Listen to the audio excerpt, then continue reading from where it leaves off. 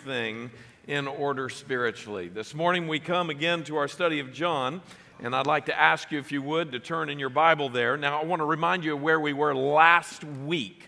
Last week, we were not in the book of 1 John. We looked at a break glass moment. This was one of those sermons that is kind of a stand firm moment in the life of the church, where we dealt with contemporary, current issues that are hitting our society and our culture. I encourage you, if you missed last Sunday, to make sure that you do two things. Number one, that you pick up the notes that are in the foyer. There are notes in the foyer, and there's two sets of notes. Those are in the foyer. I want to encourage you to get those. Number two, I want to encourage you to listen to the message online. It's an important message that deals with God's design of marriage. The world is very confused about that. Not only confused, but really pushing back against God and His glory and His plan. And so I want to encourage you that.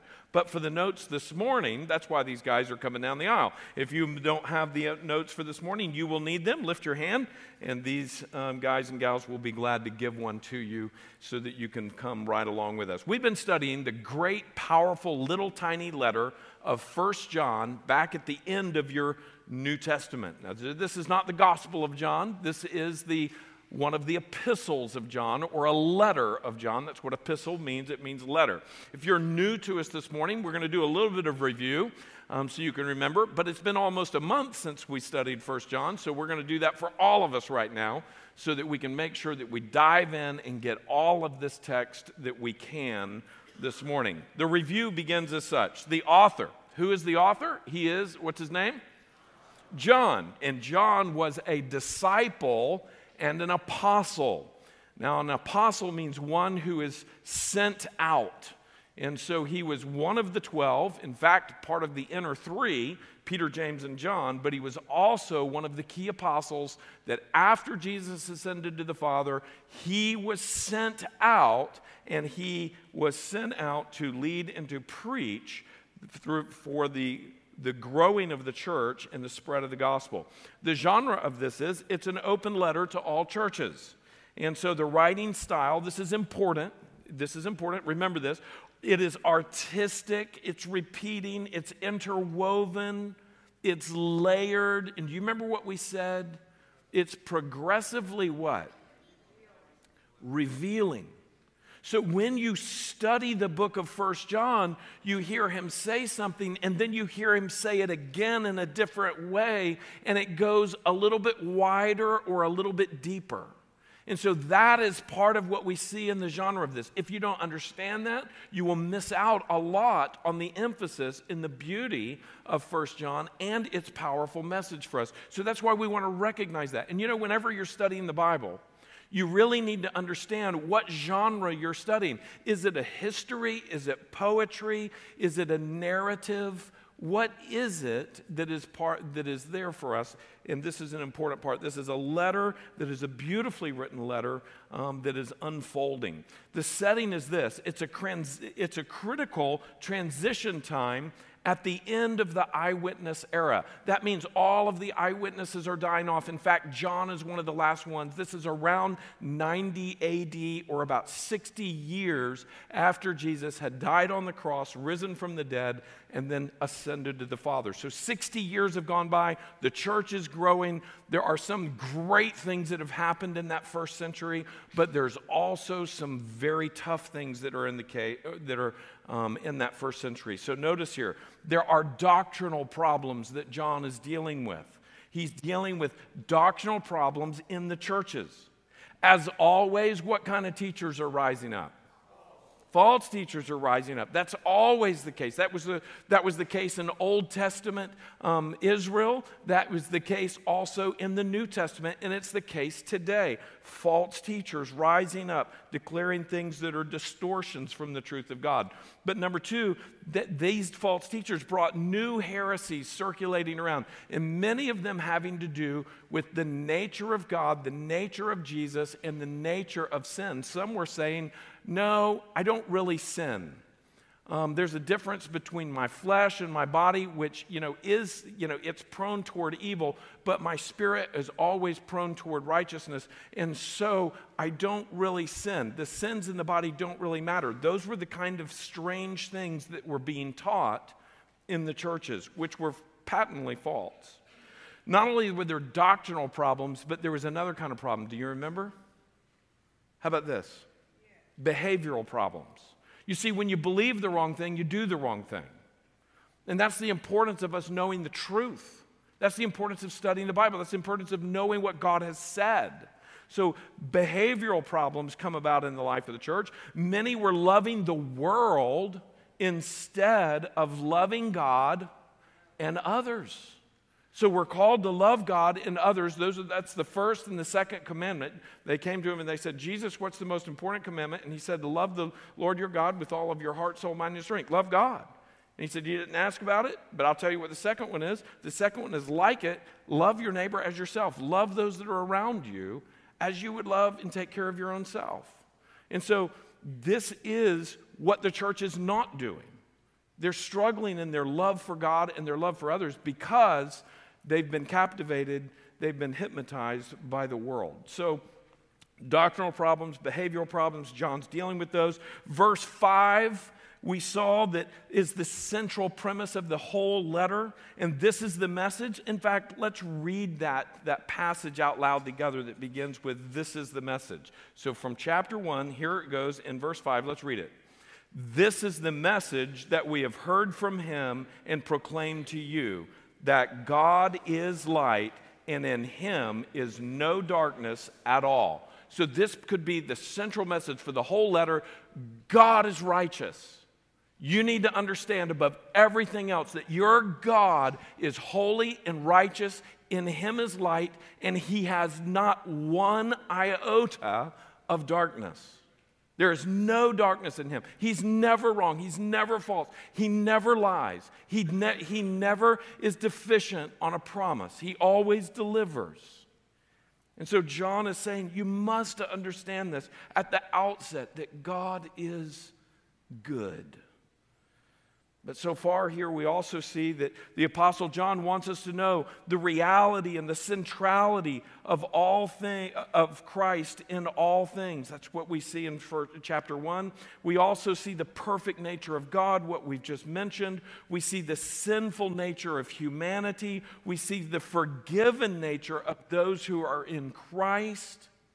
And then the last message, the last sermon we looked at, it said this: it is possible for true Christians to have Christ's victory. Fill that in, Christ's victory over sin. And so there's the beautiful picture that we are not in bondage to sin. In fact, notice with me at the top of your outline in 1 John chapter 2 in verse 1, notice the passage up there. In verse 1, what does it say? The first half of the verse says, my little children, I am writing these things to you so that you may not sin. That's what we studied last time. That you may not sin. And how is it that we may not sin? It's through Christ. It's not through ourselves. It's through Christ. And so we saw that little bit of help from Latin. Some of you had said, man, that really helped me to start to understand how this works. That at first it's posse peccare, which means it's possible to sin. That was before the fall. Then it became non posse, non peccare. It's not possible not to sin. That is the state in which everyone is after the fall. But if we come to faith in Jesus, if we have Christ living within us, it becomes posse non peccare, which means possible not to sin. That's what we see here in 1 John chapter 1. In 1 John chapter 2, we see that in numerous other places of Scripture. But we're looking forward to that moment in heaven when it's non posse peccare. What does that mean, non posse peccare? Not possible to sin. How many of you look forward to that? I look forward to that. I look forward to the day where it's impossible for Andrew Coleman to sin. Marcy would tell you that's definitely not the case right now. He sins. That's what he does. But notice here, the Apostle Paul would say, I'm a sinner. I'm the chief of sinners. I believe that the closer we get to God, the more we often see our sinful heart, even in this state of being redeemed in Christ, and that's part of what we're dealing with this morning. What we study this morning is a slice of an important aspect of all theology. You know, there's all kinds of different ologies that we study when we're studying the Bible. There's Christology, the idea of who Christ is. There's eschatology. That means the study of end things. There's ecclesiology. That's the study of the life of the church. And there's many different aspects of our theology that we study. But this morning as we come to this, we come to see Christ the advocate, and the study of salvation. The study of salvation is called soteriology. And so it's not so important that you know that word, but I do want you to start to see this whole area of study. And it's an important area of study. And it's important for several different reasons. But soteriology, look what it means. Soter means Savior. That's the base of this word. So it's the Savior, and then logos, or ology, is where we get that from. The logos is the study of, or word. And so the idea is it's a linguistic and conceptual thought that your mind, your rationale, can deal with. It has to do with language, and it has to do with that which is knowable. That's very important for us to see. So this is studying about how is it that we are saved. There's a slice of theology here from these verses that's very important. So let's say the word soteriology. Can you guys say that? I'm going to say it again, soteriology. Can you all say that? Soteriology. Let's do it one more time. Soteriology. And what is that the study of? Salvation. That's the study of salvation. Okay, so this is how, there's many people who are somewhat confused about how God saves us. In fact, they might just kind of say, I don't know, he just saves us.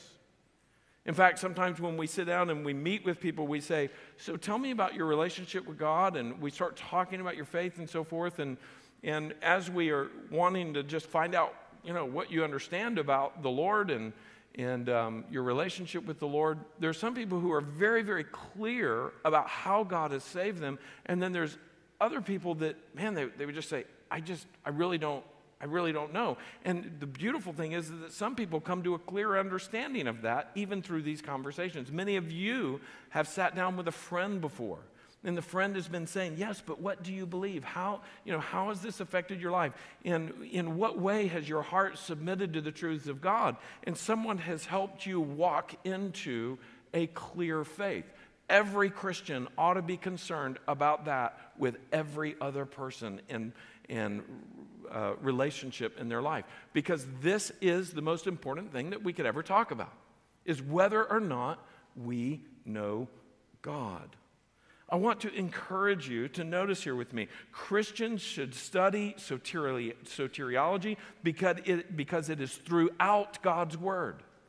This is throughout God's Word. We see hints all through the Old Testament, and we see billboards sometimes, very, very loud statements through the Old Testament of how God saves His people. And then as we study through into the New Testament, we see that this is all about how He saves His people. Very, very important progression throughout all of God's Word. Number two, Christians should study soteriology because it's extremely pertinent to their eternity. This is going to determine whether or not you know God, whether or not you have come to God in proper faith, whether your faith is in vain or whether your faith is true. So it's not totally based upon what you know as to and how much you know, but here's the picture. The gospel is knowable. It is truth that we are called to believe. And if you believe the wrong thing, you cannot be saved. But if you believe what God has said about how we are saved, you can be saved. This is a knowable truth that will determine your eternity. Notice the last one here. Christians should study soteriology because it reveals the glorious nature of God's grace. It reveals the glorious nature of God's amazing, incredible, boundless grace. We've just been singing about grace, grace, grace that paid for my sins and gave me new life.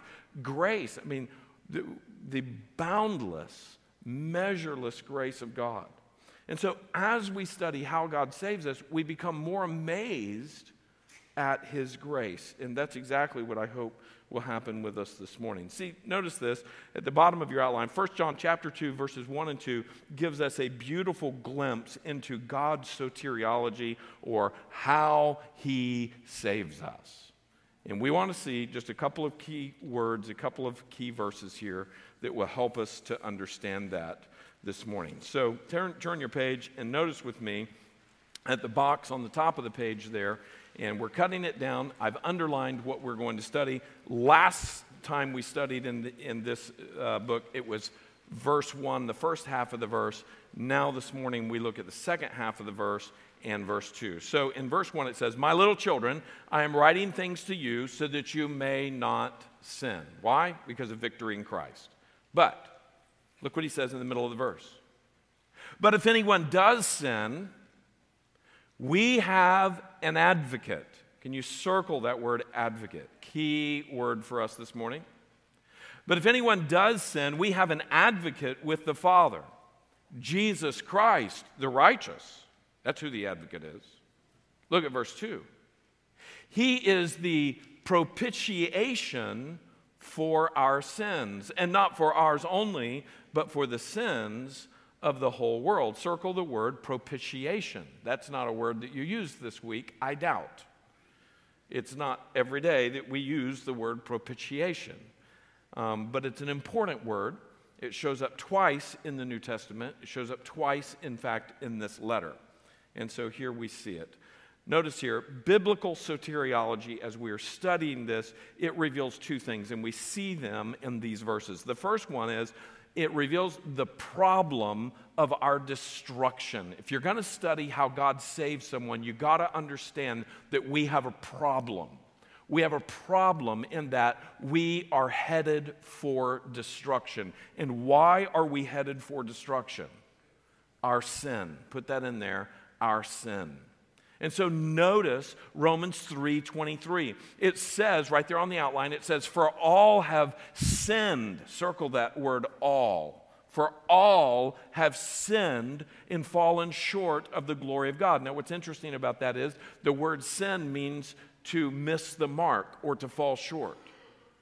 It's to not hit the mark. Hitting the mark is the holiness and the glory of God. And so we're not holy, and so we miss the mark. We miss the target. We have sinned against the holiness and the glory of God. And then look at Romans 6:23, what it says. The wages of sin is what? Is death. This is destruction. Put out there to the side, destruction. And so this isn't only talking about physical death that did come to us from sin, but the great concern is what is called the second death. If you read in Revelation, you hear the second death. The second death, which is the banishment from God for all of eternity. This is hell. This is the real, literal, eternal hell that the Bible speaks of from the beginning all the way to the end, that Jesus spoke of more than heaven. The reality of destruction, the reality of danger. On our front sign this morning, it says, "Love warns of danger."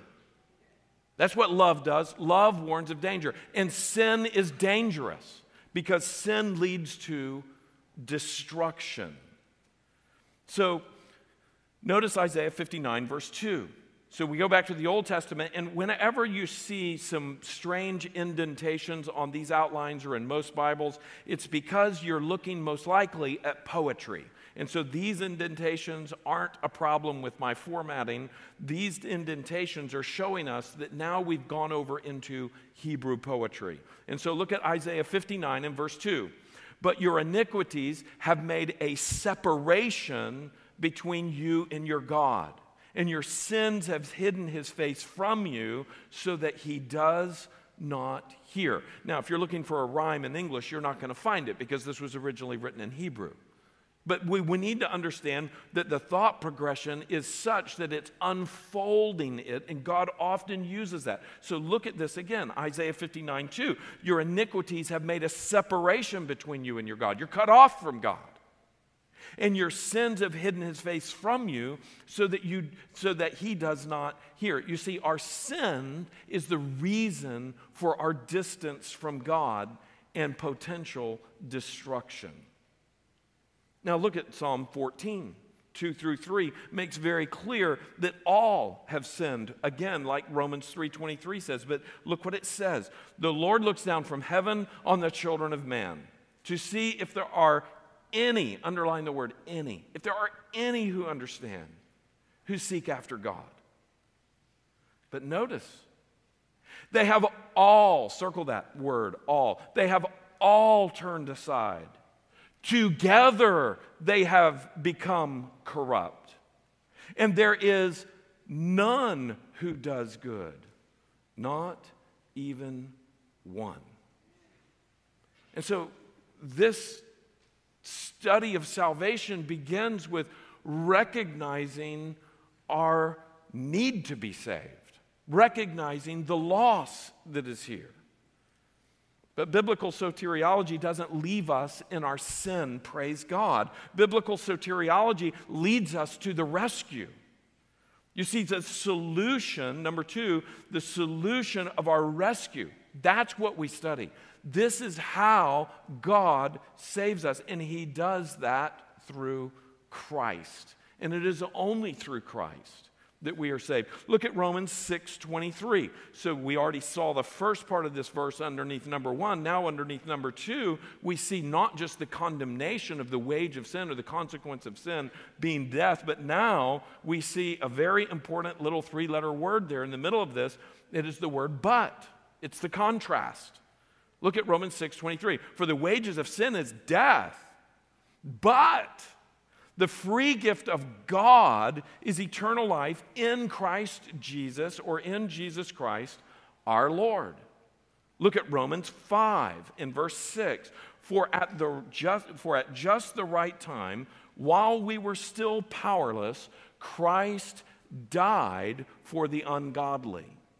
For while we were still powerless, Christ died for the ungodly. My friends, the salvation of God is a glorious thing for us to begin to sink our teeth into, to consume, to rejoice in, and to take on. So let's go and let's see the passage one more time at the top. I want you to see this. In the middle of that, what I've underlined is this, and this is what we're studying.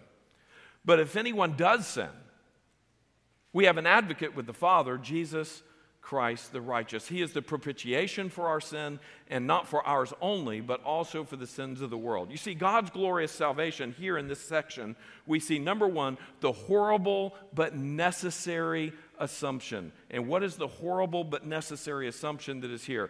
True Christians are sometimes still going to sin. John is acknowledging that. John is saying, but if anyone does sin, we have an advocate with the Father. This is a subjunctive case that is coming along and saying, look, if anyone does sin, and here's the idea of the way it's constructed, if anyone does sin, and most certainly you're going to, if anyone does sin, we have an advocate with the Father. Notice this with me. In 1 John chapter 1 and verse 7, we begin to see this, that we walk with him and he still has to cleanse us from our sins. In fact, I want you to take your Bible and turn over there to 1 John chapter 1 and verse 7. This is not on the outline and it's not on the screen in front of you. Hope you have your Bible open. Look at 1 John verse 1, or chapter 1 and verse 7. Look what it says. But if we walk in the light, and the idea here is if we are continuously walking in the light. So chapter 1, verse 7. But if we walk in the light as he is in the light, we have fellowship with one another. And look at what happens. And the blood of Jesus, his son, cleanses us from all sin. That is a continual cleansing. And so the picture is this.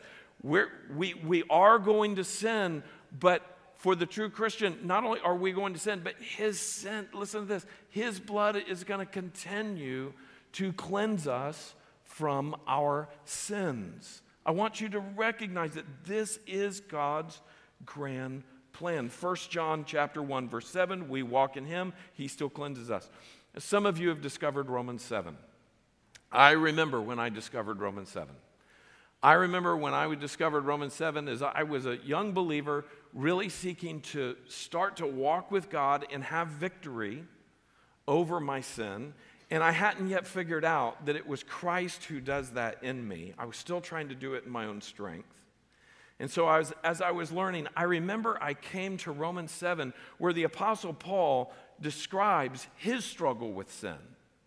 And the Apostle Paul just admits his tremendous frustration with himself, but his great satisfaction with Christ. And it's because he had discovered that the only hope that he would have to have victory over his sin is through Jesus Christ, the righteous. And so I just want to say to you, yes, why is this a horrible assumption? Because sin is horrible. And every believer that comes to walk with God is called to recognize that sin is always horrible. And just because someone is a believer and that they are a Christian and that God has come and brought his forgiveness to them, it doesn't make sin any less horrible. In fact, in some ways, it brings us to be even more accountable for that sin. Notice number 2. The glorious and gracious reality. The glorious and gracious reality. Jesus Christ, the righteous, is still going to represent us. This is a glorious and gracious reality. We have an advocate with the Father, Jesus Christ, the righteous. That's who he is. That's what he does. Look with me there. In verse 1 it says, if anyone does sin, we have an advocate with the Father. Now that word advocate is very interesting. It's parakletos. And notice what it means. It means one who comes alongside. This is a very, very intense picture that God gives. In fact, there's different themes that we make a lot of movies about, if you think about it with me. There's different themes. There's themes of war. There's themes of love. There's themes of struggle. There's all kinds of different things that we do. But a lot of TV shows and a lot of movies that are made, a lot of stories that are made, especially in modern era, have to do with a legal fight. I mean, some of the great movies of courtroom drama. In fact, who was the guy that was on TV every week back in the 50s and the 60s? Say it again, Rick. Perry Mason. He was one of the first big ones, Perry Mason. And then there's everything else. And then we get into this really low life, modern day reality TV of Judge Judy and everything else, really sick stuff. But we often think about things in legal terms. Well, I want us to see here that this is part of the legal term. And part of the picture is that you're at the bar as the accused. And you're there standing before the judge, the righteous, holy judge of God. And what we come to find is that there's one standing next to us. There's one standing next to us representing us. And not only is he representing us and arguing our case, but what he's saying is, even far beyond that, he's saying that this one's mine before the holy and righteous judge. And so we're not there at the bar standing before God alone, but we're there at the bar standing with Christ, the righteous, who is standing with us. That's what it means. He comes alongside. He is our representation. And this is the same word that would be used later to describe the Holy Spirit. who would come and be our comforter and be our one that strengthens us from the inside. But notice here in 1 Timothy chapter 2, we see a different word that is used, but it's along the same lines. For there is one God and there is one, what does it say? Mediator between God and men. And who is that? The man, Christ Jesus. Let's read that verse out loud together. For there is one God and there is one mediator between God and men, the man Christ Jesus. Keep going. Who gave himself as a ransom for all, which is the testimony given at the proper time. So you see, this is a legal term. This is the testimony given. This is the mediator, the one that's coming in between, the one who is running interference, to use a sports term. We see this, that he gave himself as a ransom for us. So look back at the top of the page, the box on the top of the page. But if anyone does sin, we have an advocate with the Father, Jesus Christ the righteous. We have a lawyer with God. Not only a lawyer, but a mediator. Look at Hebrews chapter 8 and verse 1. Notice what it says. Now the point in what we are saying is this, that we have such a, underline it there, high priest, one who is seated at the right hand of the throne of the majesty in heaven. So in this picture, he is the high priest that's sitting next to God, and that priest goes between God and man. He is the representative between our sin and a holy God. Notice here with me, number 3 on the last sheet. As we're studying God's glorious salvation, we also see another phrase that is here that's important. Number 3, that Christ also appeases the righteous, wrathful judgment of God. Christ also appeases the righteous, wrathful judgment of God that we deserve. You see, he comes, in verse 2 is talking about the fact that he is the propitiation. So we're going a little bit further. Not only does he advocate for us, but now he comes, and this word propitiation is very important because it's describing what he actually does to save us. The word propitiation sheds light on how God saves us through Jesus Christ. Propitiation, fill it in, is similar to the word appeasement. It's similar to the word of satisfaction, or another very religious word, the atonement.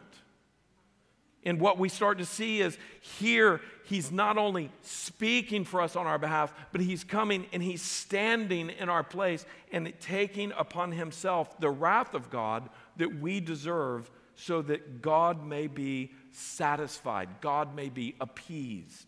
Our sin is atoned for. It's no longer held in deficit. Notice this. Fill this in. Its usage reveals, the word propitiation reveals that our sin incurs a certain coming judgment from God. But that impending doom is escaped. It's escaped because God's wrath is what? Appeased. It's satisfied. It's atoned for. So, I want you to think for just a moment in different storylines, either in stories or in history or in anthropology. You've studied that people have views that we must satisfy the gods, or we must satisfy our ancestors. We have sinned against this God. Maybe you would go back to Greek mythology or other mythologies that are there. And the God, his wrath must be appeased. And so it's often believed that something has to be done, something has to be given to appease this God or appease this spirit. And there's many people who live their lives, even today, thinking that that is the way that it works. In their ancestral worship or in various other deities that they worship, they think that the god must be appeased. And sometimes they think that, well, I have to do something to pay that price. I have to sacrifice something. I have to give something. And then if I finally do it, and this is where it goes all the way from, somebody is making a small sacrificing, seeking to pay for their sins that they believe that they've committed in their heart, or all the way to the very pagan Baal worship and Balaam worship, where a child sacrifice would sometimes even be offered. I have gone to the ruins at Tulum, and evidence points that in Tulum, Mexico, there were the steps of human sacrifice at various places, and those places are around the world. So that would be in a very extreme measure of saying, if we want the weather god's favor, or if we want the health god's favor, if we want the war god's favor, then we must appease his wrath in some way. And so this is a phrase that we would see in pagan worship all around us. But this is also a phrase that the Jewish people would understood very, very well, because it points to the Ark of the Covenant, and it points to the mercy seat of God, and it points to the fact that the blood would be offered onto, in the Holy of Holies, on top of the Ark of the Covenant, and the Shekinah glory of God would consume that blood sacrifice, pointing to the coming Messiah. And so this is something that we can see from Jewish history and the fulfillment of the law, the fulfillment of the sacrificial system, that we come to find that this one who is going to be the sacrifice is actually God. That it's not me, it's not you, it's not someone atoning for someone else. That can't happen because all have turned aside in our sin. But here we come to see that it is Jesus Christ, the righteous, the propitiation or the satisfaction, the appeasement of our sin.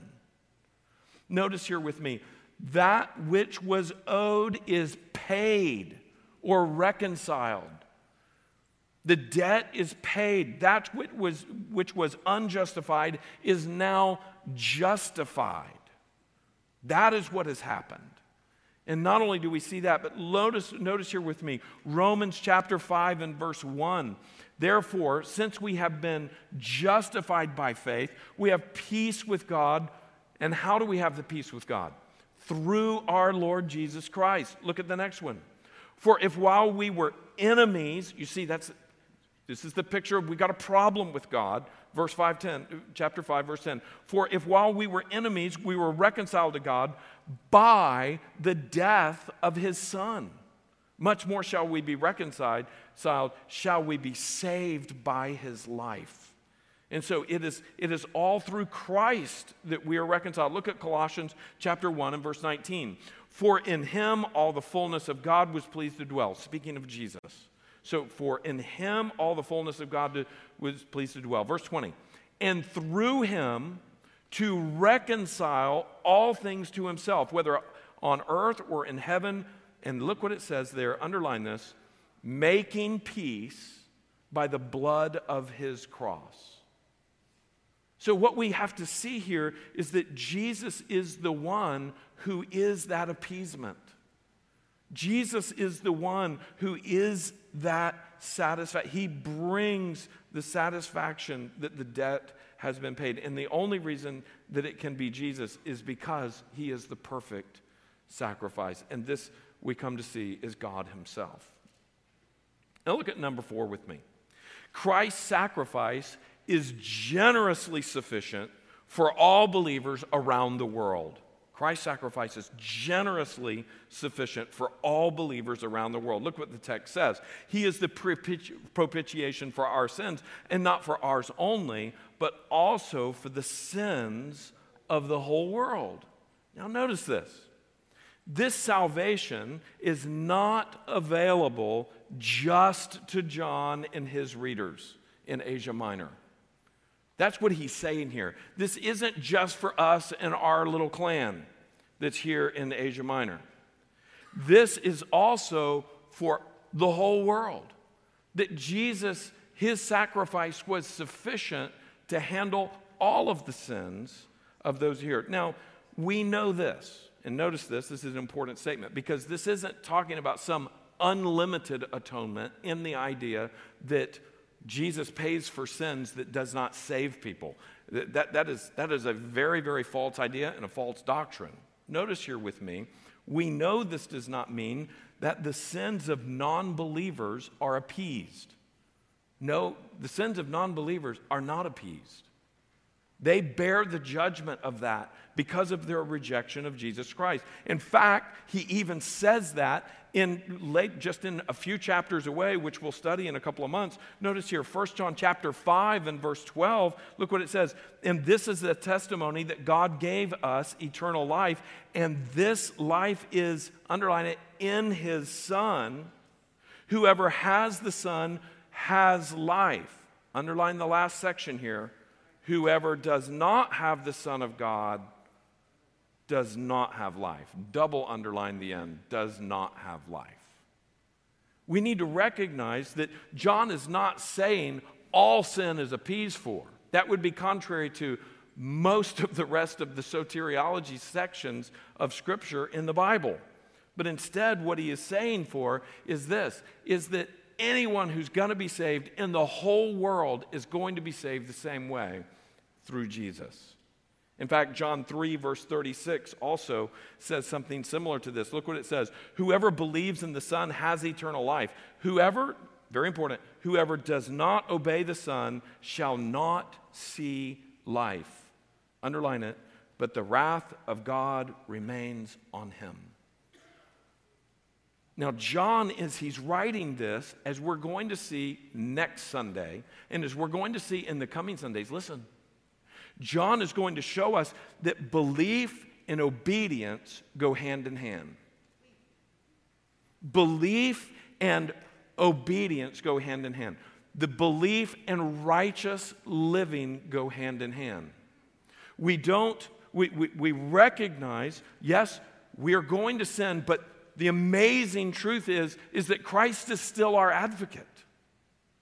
We don't go on practice. We're going to see him use this term. We don't go on practicing sin, saying, oh, where sin abounds, grace abounds more. Praise be to God. We see Paul deal with the same thing. We see Peter deal with this. Jesus put a very high premium on people who are following him, obeying him. So we come and we recognize that he is at work in this. Here are some important questions for us. I think we ought to meditate on some things as a result of this passage. Number one, why would Christ remain our advocate even when we sin? I mean, I can understand him being our advocate and there being God's salvation, and then finally it's all wiped away and that being done, and now we see how much he saved us once we realize that and once we come to a place of salvation. But why would he go on with us in this, and why would he do it this way? I think that's a good thing for us to meditate on. I think that's a good thing for you to consider. Why would Christ remain our advocate even when we sin? Look at the next one here. How should this knowledge that Christ remains our advocate, because that's what verse 1 is clearly saying, how should this knowledge affect our relationship to him and our behavior? When you think about your sin, when you think about your sin struggles, when you think about his work, and you think about your relationship to him, your faith in him, how should this knowledge affect our relationship to God and our behavior? And then this is also a very important one. Do you know that Christ is your advocate? Do you know that you know that? I mean, what we're really asking there is, are you sure? Because we've just read passages that talk about the wrath of God still being on us if he is not our advocate. This is talking about you and your relationship with God. This is talking about you and your relationship with Christ. Has he become your advocate? He can be through faith and trust in him. He can be by you transferring trust in yourself or seeking to appease God yourself, but recognizing that he alone is the sacrifice that can pay for all of your sins, all of your lies, all your lust, all of your brokenness, all of your foolishness. My friend, this is the glorious gospel of Christ, the ultimate advocate. Amen? Let's stand together for prayer.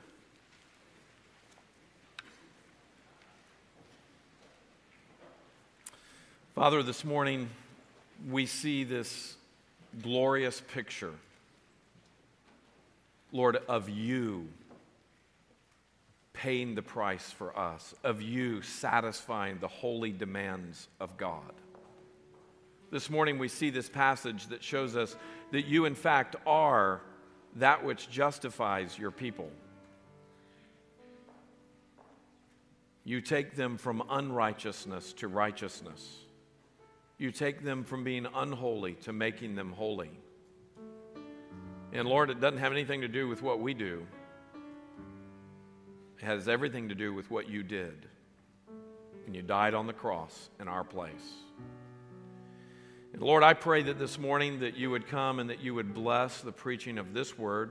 I pray that you would bring people to faith in Jesus. I pray that they would see that they need you to be their advocate. They need you to be their propitiation. That their sins need to be satisfied before God. Because either Christ will satisfy them or the wrath of God upon us will be satisfied by our own destruction and rebellion. Lord, I pray that you would bring people to faith in Jesus today so that that may be completely averted, rescued by the blood of the Lamb. And Father, I pray that we would grow in our appreciation for your grace, that grace unmeasured, full and free would be our whole message and mantra that we live by. So that we would say, Lord, take our lives. You gave your life for us. Take our lives. Let it be consecrated, Lord, for you. May we live in obedience to you in all things. Have your way in us. In Jesus' name we pray.